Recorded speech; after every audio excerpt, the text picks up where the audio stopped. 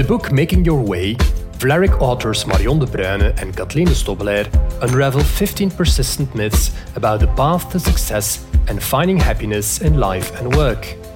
They share their personal experiences, sparkling testimonials, and relevant scientific knowledge. They tackle questions like, is the perfect job out there? How do you define success? Does everything have to be planned out, preferably before your 30s? And what about the so-called work-life balance? Hi, my name is Mathieu van den Boogaard and welcome back to the third part of the Making Your Way book podcast. If you would summarize the book to somebody in a kind of pitch, how would you describe the book, Marion?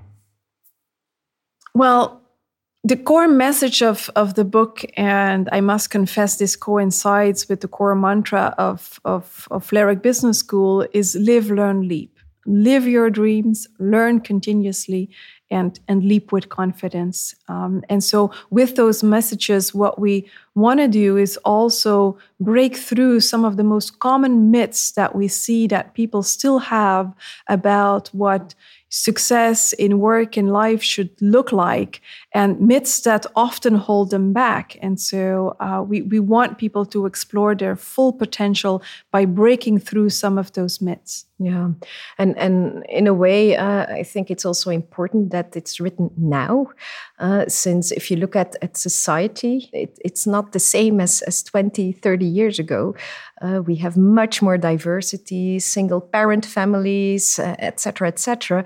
But if we look at how many people still conceive a career, it's still in a rather traditional way. And what we also want to show with this book is there's many different avenues that you can take, side roads that you can take, and that's the message we want to give. And I think in that sense, it's also the right time to give that message.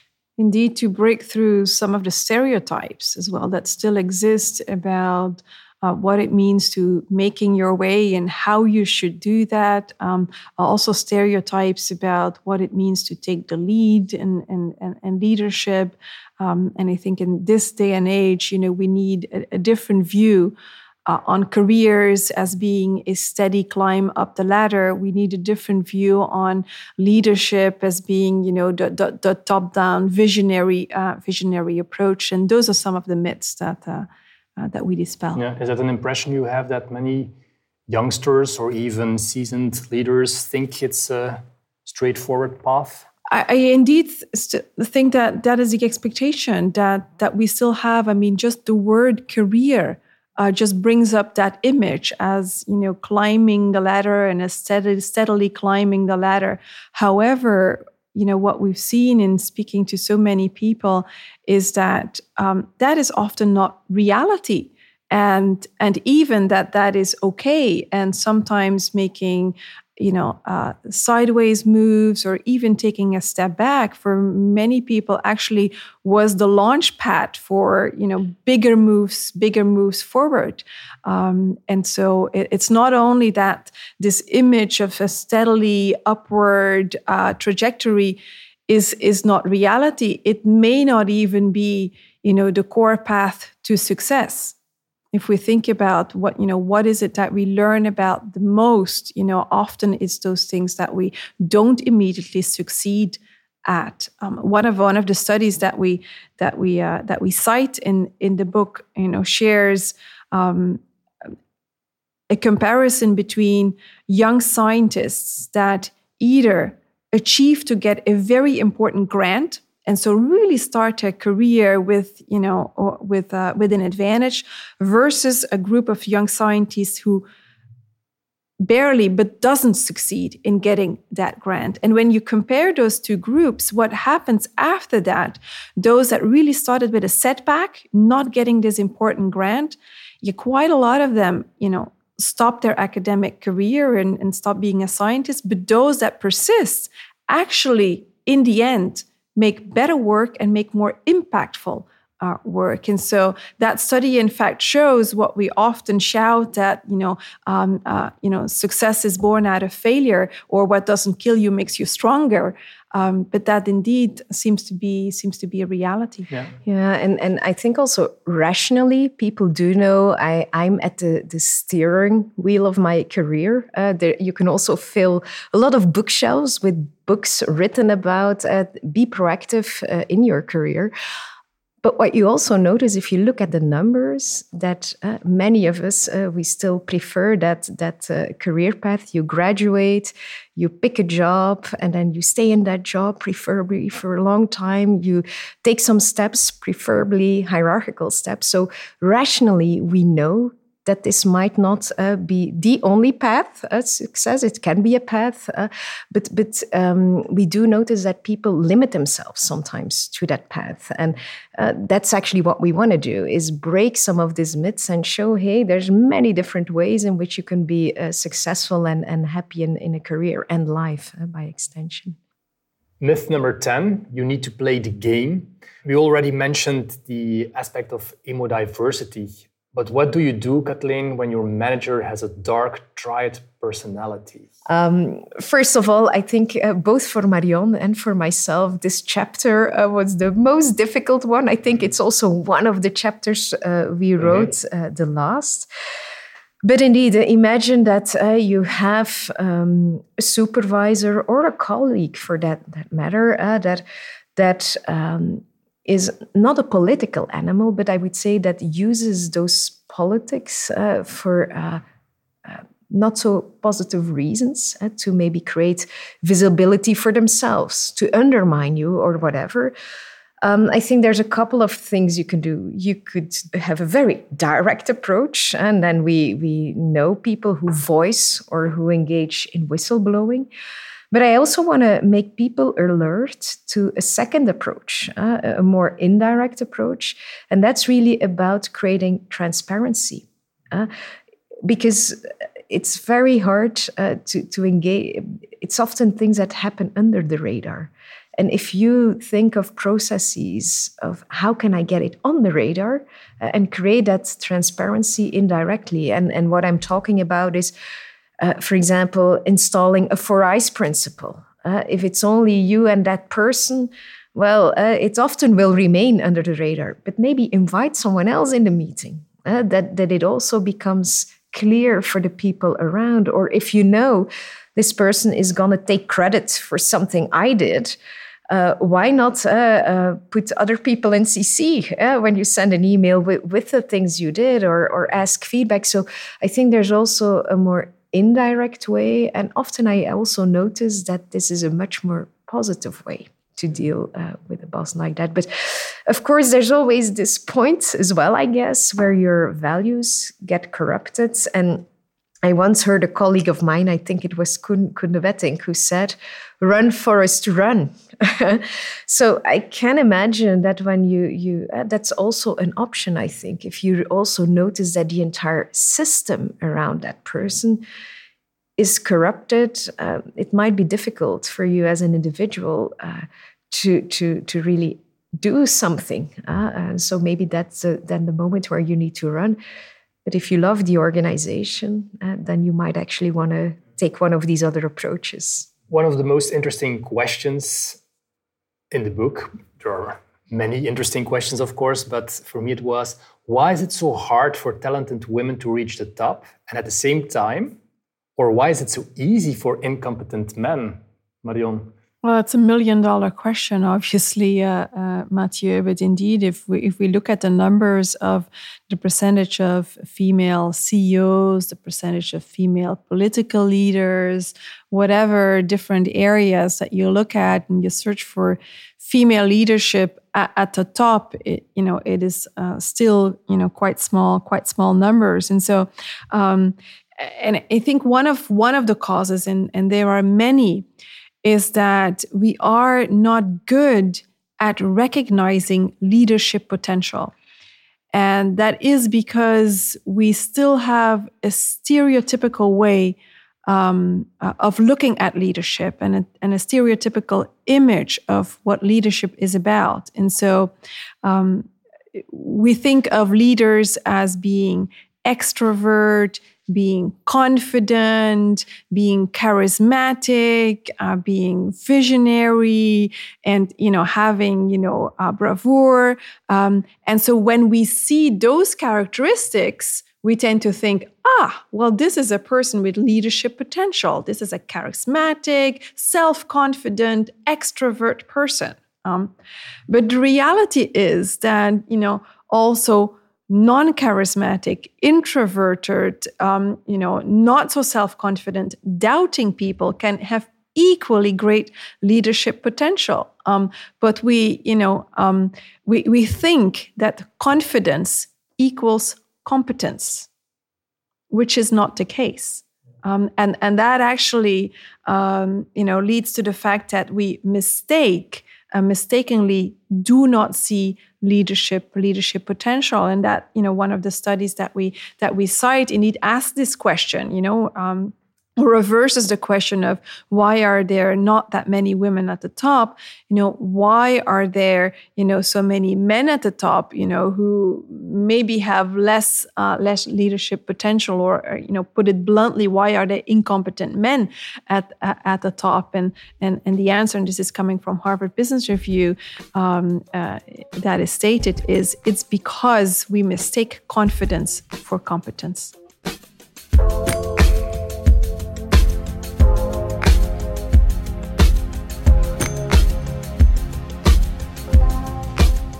Myth number 11. You're either a natural born leader or just not meant to be one. In the book you mentioned, fear is always there to greet us. Marion, how can you overcome this fear, this inner voice?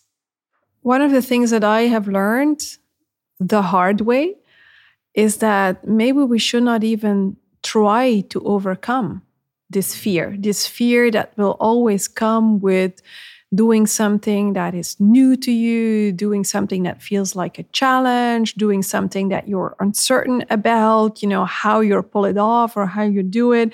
Whenever we take those steps or those risks when we don't know when that the outcome is uncertain, fear indeed will be there to greet us. But I think we should embrace that fear and not even try to overcome it and just accept it. Accept that indeed this is part of it.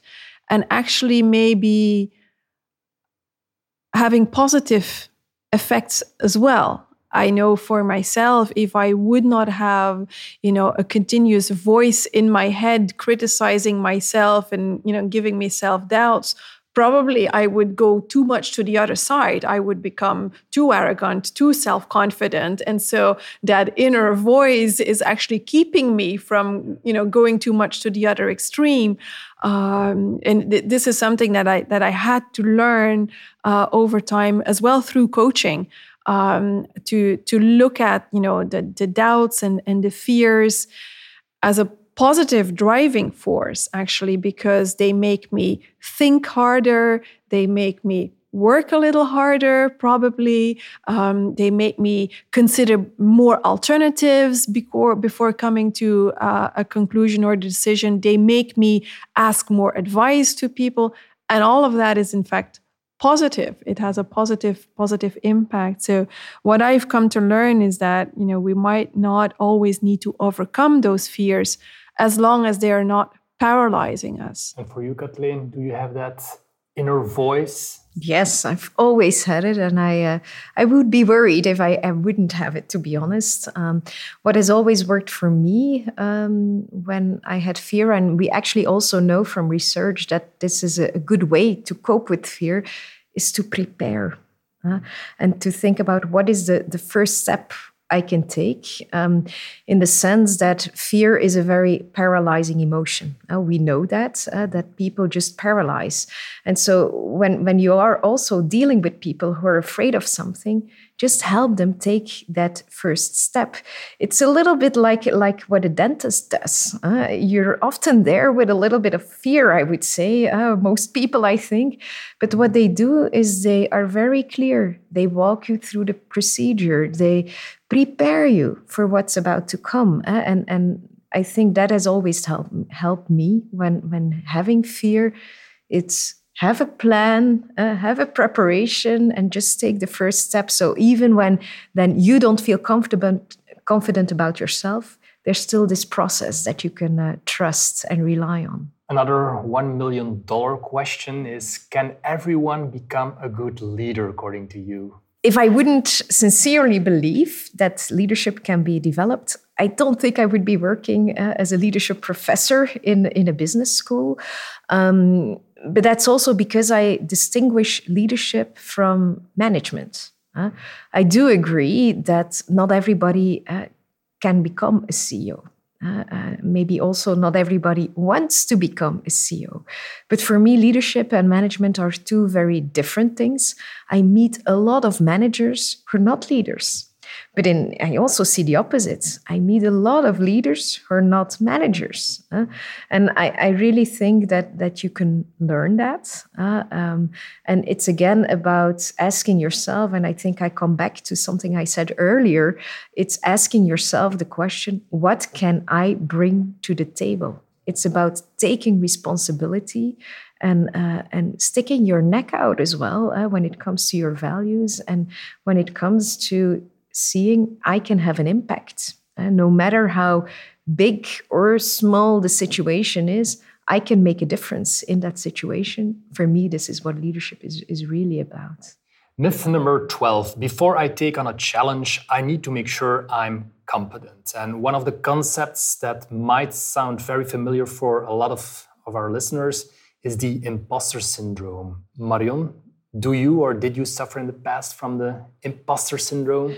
Absolutely. And one of the reasons why I felt it was important to talk about it in the book is that so many people, suffer from it. And I hope we'll find consolation in realizing that many others do. So it's actually quite a normal part of doing new things or taking on new challenges or of growth. It really is a sign that you are growing.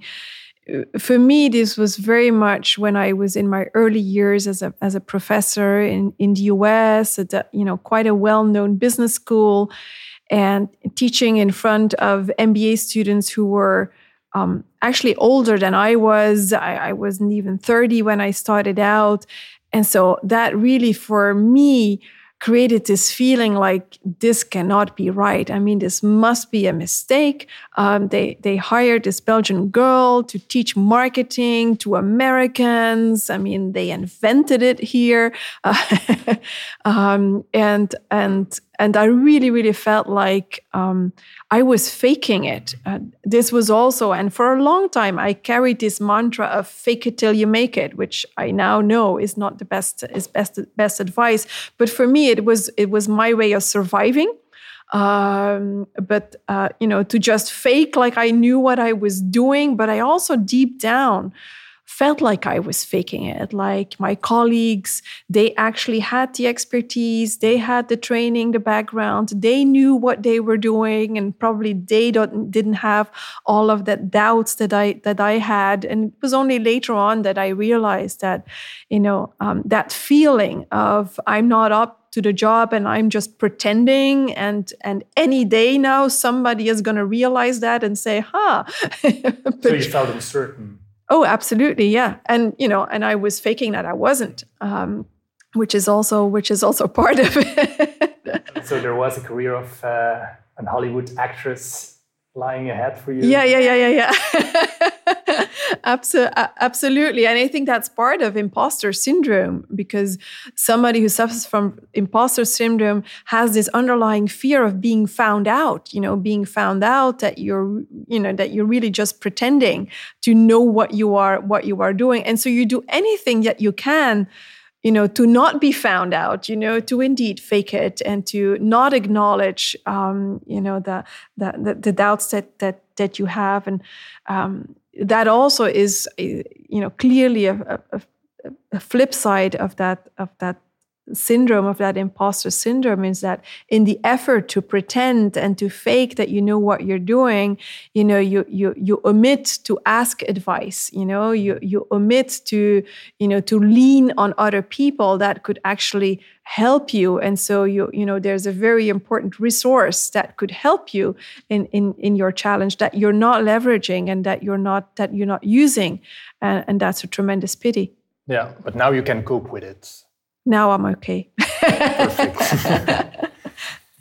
It's a well-known fact that men apply for a job when they meet 60% of the qualifications, but women only apply when they are sure they meet all the requirements. That's a really nice quote from the book. But how does it come, Kathleen? Why are men more certain of themselves than women? And what can we do about it? Well, I think it also has a lot to do with societal norms. We do know that, and I see that also on a day-to-day basis. I have a boy and a girl, and I notice they do get very different messages. As a society, we do expect girls maybe to be that little bit more perfect. When they're not tidy, we see that as a much bigger problem than a boy that's not tidy, because that's maybe just a distracted professor. So I think societal norms, of course, are the cause of that. But I also think we need to be careful about the solutions to that, because it is a double-edged sword. On the one hand, I would expect that people, before they step into a role, that they do already have, of course, a certain degree of skill, and that they're also aware of what they don't know yet. So there might be a problem sometimes of being overconfident as well, and that's also a study we cite, is that why are there so many incompetent men in top positions?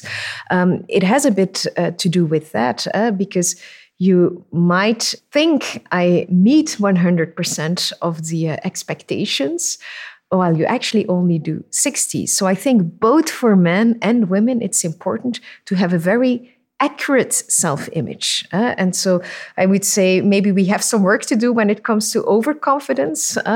But on the other hand, I also think we need to make clear to everybody who suffers maybe from this imposter syndrome a bit, that you will never be 100% ready before you take a leap and before you take a risk, and that there's still a lot that you can learn while doing the job, on the job. So the answer for me is not as straightforward. There's the part of overconfidence, and I think there's also a lot of good news when it comes to be a bit humble and accurate in your self-perception. Yeah, I think over time you come to realize that a certain level of not knowing what you're doing entirely is part of any job, and that everybody has that same experience. Yeah, and we call it also. We talk about the Dunning-Kruger effect, where very often people who are not good at something, they actually think I'm really good at it. So people may be thinking, I would be a much better politician, because they maybe don't know enough about it. We see the same with car drivers. Many people think they're an above average car driver, which is of course not possible if you look at the numbers. So for me, this is just again another call. Make sure you know very well where your strengths are, but also where your areas for development are.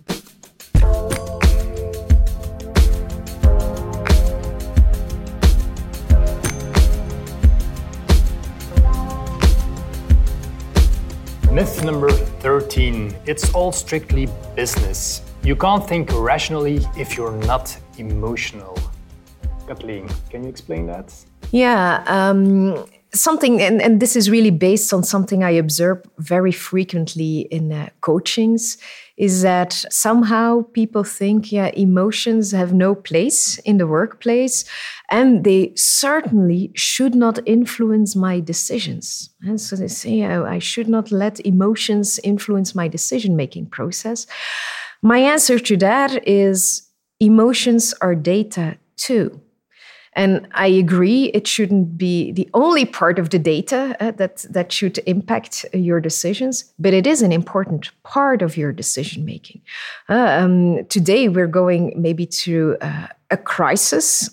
So that per definition brings emotions. And I would say if you ignore that in your decision making, that there are emotions there, and if you don't acknowledge that, that might actually lead to some pretty terrible decisions. So their data, we shouldn't overestimate them, but we also shouldn't underestimate them. And my observation is that somehow many people still think like, they should not influence my decision making. I can recognize that very much. And, I like this insight of treat your emotions as data points. Don't ignore them, but, think about what is the information carried in this emotion. I must confess that all of the major decisions I took in my life have been based on gut feeling. More than a rational, balancing the pros and cons, and that insight, of emotions carry data too, helps me to think about, because for a long time I thought, that must be the wrong way to take decisions. I mean, who takes major life decisions based on gut feeling? But if you think about emotions as data points as well, you actually must then say, well, your gut feeling carries a lot of information that maybe you're not able to make explicit or express or put into very specific terms, but that nevertheless is information you cannot ignore. Yeah, and it's a sign of strength, I would say, to really also embrace that part of the data. And somehow we sometimes also think that people who do consider emotions, that they're weak. But then think about what Jacinda Ardern always says, is that it's not a sign of weakness to be empathic or to use emotions in your decision making. It's actually a sign of strength. And if you don't use that part of the data, again, you're really making very one-sided decisions. One of the authors that I discovered last year was Brené Brown, due to the book on Friday we have at Vlerick. And she's mentioned as well in your book. She's a vulnerability expert for those who don't know her. What did you learn from her, Marion? Well, I actually discovered Brené Brown a couple of years ago when I was able to have a keynote speech, sit in on an event where she gave a keynote speech. And so this is where I discovered some of her key insights and her research, because she did a lot of research to back up her knowledge. And probably the biggest insight that I got from hearing her speak is this idea that courage and vulnerability are not two extremes at opposites of one another, but that actually courage and vulnerability are two sides of the same coin.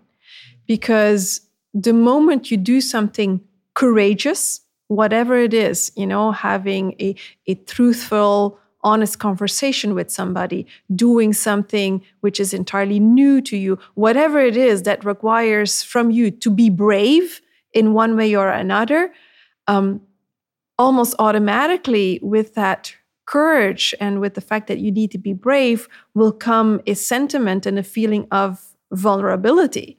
And so in that sense, this allowed me to look at vulnerability also in a different way, as not a sign of weakness. If you feel vulnerable, you must be weak. That is the standard way of thinking. But actually to say, no, well, this vulnerability goes in hand, in fact, with the fact that I'm doing something brave, and that, actually I show courage in indeed not letting fear keeping me of having this honest conversation or doing this entirely new thing for me. So that for me, and there's a lot of work that she did, many different insights, but for me, that was sort of enlightening and key in starting to think of courage and vulnerability as two sides of the same coin. Yeah, and it makes you more human. Showing your vulnerability. We are human anyway. We might as well acknowledge it. But there's a weird paradox as well, because when it comes to ourselves, we very often hate to be vulnerable. But then when we see someone else being vulnerable, we indeed have that reaction. Oh, it makes that person human. And we appreciate that person more. So it's again a mental limit that we sometimes put on ourselves. Like, we need to be strong and thus not vulnerable. While actually it's something that people really appreciate. Myth number 14. Freelancers and entrepreneurs have easy, flexible lives. And one question for the both of you.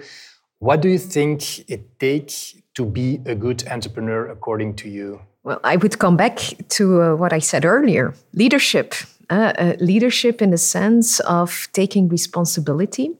Because when you're an entrepreneur or a freelancer, typically there is no boss to blame or no organization to blame. You can only look in the mirror and say, well, maybe I made some good or bad decisions. So for me, it's really about that. And also I think overcoming the pitfall of assuming that because you're an entrepreneur or a freelancer, that you're really completely free. We're never completely free. If you're a freelancer, you have clients and you might sometimes be on their schedules. As an entrepreneur, you might have a board of directors or an advisory board. Investors. Investors. So you're never, ever completely free. So you have indeed maybe a bit more degrees of freedom, but actually that also requires a lot of self-management and taking there the responsibility to really take that freedom seriously. I think that's a really important one for freelancers and entrepreneurs. Yeah, and what do you think, Marion? What does it take to be a good entrepreneur? Optimism. Yes? And why? Yeah, absolutely. Because optimism is a driving force. If you don't really believe that there is an opportunity and that you will be able to leverage that opportunity, you don't have that optimism, you will never act. So in that sense, and I think those are the words of Simon Sinek, optimism is a driver of progress.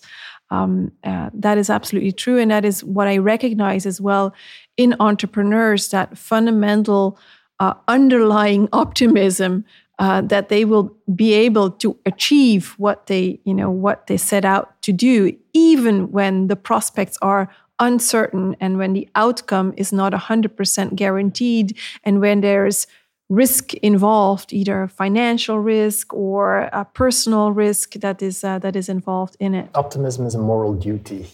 Yeah, and I think it doesn't only apply to entrepreneurs and freelancers. And if we said we didn't want to write a recipe book, but I do think that this is an important one. This moral duty of being optimistic. I do think this will help you through a lot of ups and downs in a career. Having this optimistic perspective and feeling this, having this yes I can attitude, I do think is an important one. The last myth number 15. One person cannot change the world. We don't need to be Bill Gates in order to have an impact on the world. What is the advice you both want to give to youngsters that want to see change in the world? For me, that would be, very early on, especially in your career, you might be focused on the next career step and really thinking about how can I best manage my career. My advice would be really early on in your career, don't only think about how can I progress in my career, but think about what's the impact that I want to have, what's my ripple effect, and that will open up so many more avenues for growth and development. Because if you're only focused on your career, in doing that, you might maybe even lose your moral compass. You might even lose what really makes you happy. So I would say have a broad perspective on life and don't just manage your career and manage your life. I thought very powerful advice coming from Paul Bulcke in my conversation with him. Paul Bulcke, who is, prior chairman, now chairman of Nestlé, and before that the CEO of Nestlé, and who... And a Vlerick alumnus. and a Vlerick alumnus, indeed. And so, on all aspects, one would say he had a successful career. But when I talked to him about indeed having impact and what that meant for him, he said, you don't really need to search very far for it, or you don't need to look at the concept of impact as something very grand. Having impact is simply about the effect you have on the people close to you and the people around you. So it's the human lives that you touch in one way or another, in a big or a small way. That is the impact that you have. And when you think of impact in that way, everybody has impact and everybody can have impact. Yeah, also Françoise Chombar, who won an award from her alumni. I think she has this very nice quote that really summarizes it well, I think. She says, well, a lot of people, they want to do better and become better. And doing better is good, but doing good is even better. And what that good is, of course, you define it yourself. But it's basically about that, doing good. And then the last but not least question, what is the ripple effect you want to achieve with this book?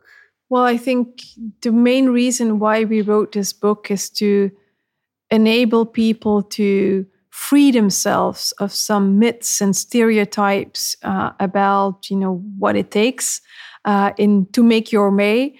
And so if we have inspired anybody in a big or a small way to take the next leap forward, that makes it worthwhile for us. And so in that sense, our mission is to, for people to live up to their potential. And so that's also why, we donate royalties, our author royalties, to the Vlerick Scholarship Fund, so that also in a very direct way, this book will lead to giving people opportunities and to live up to their potential.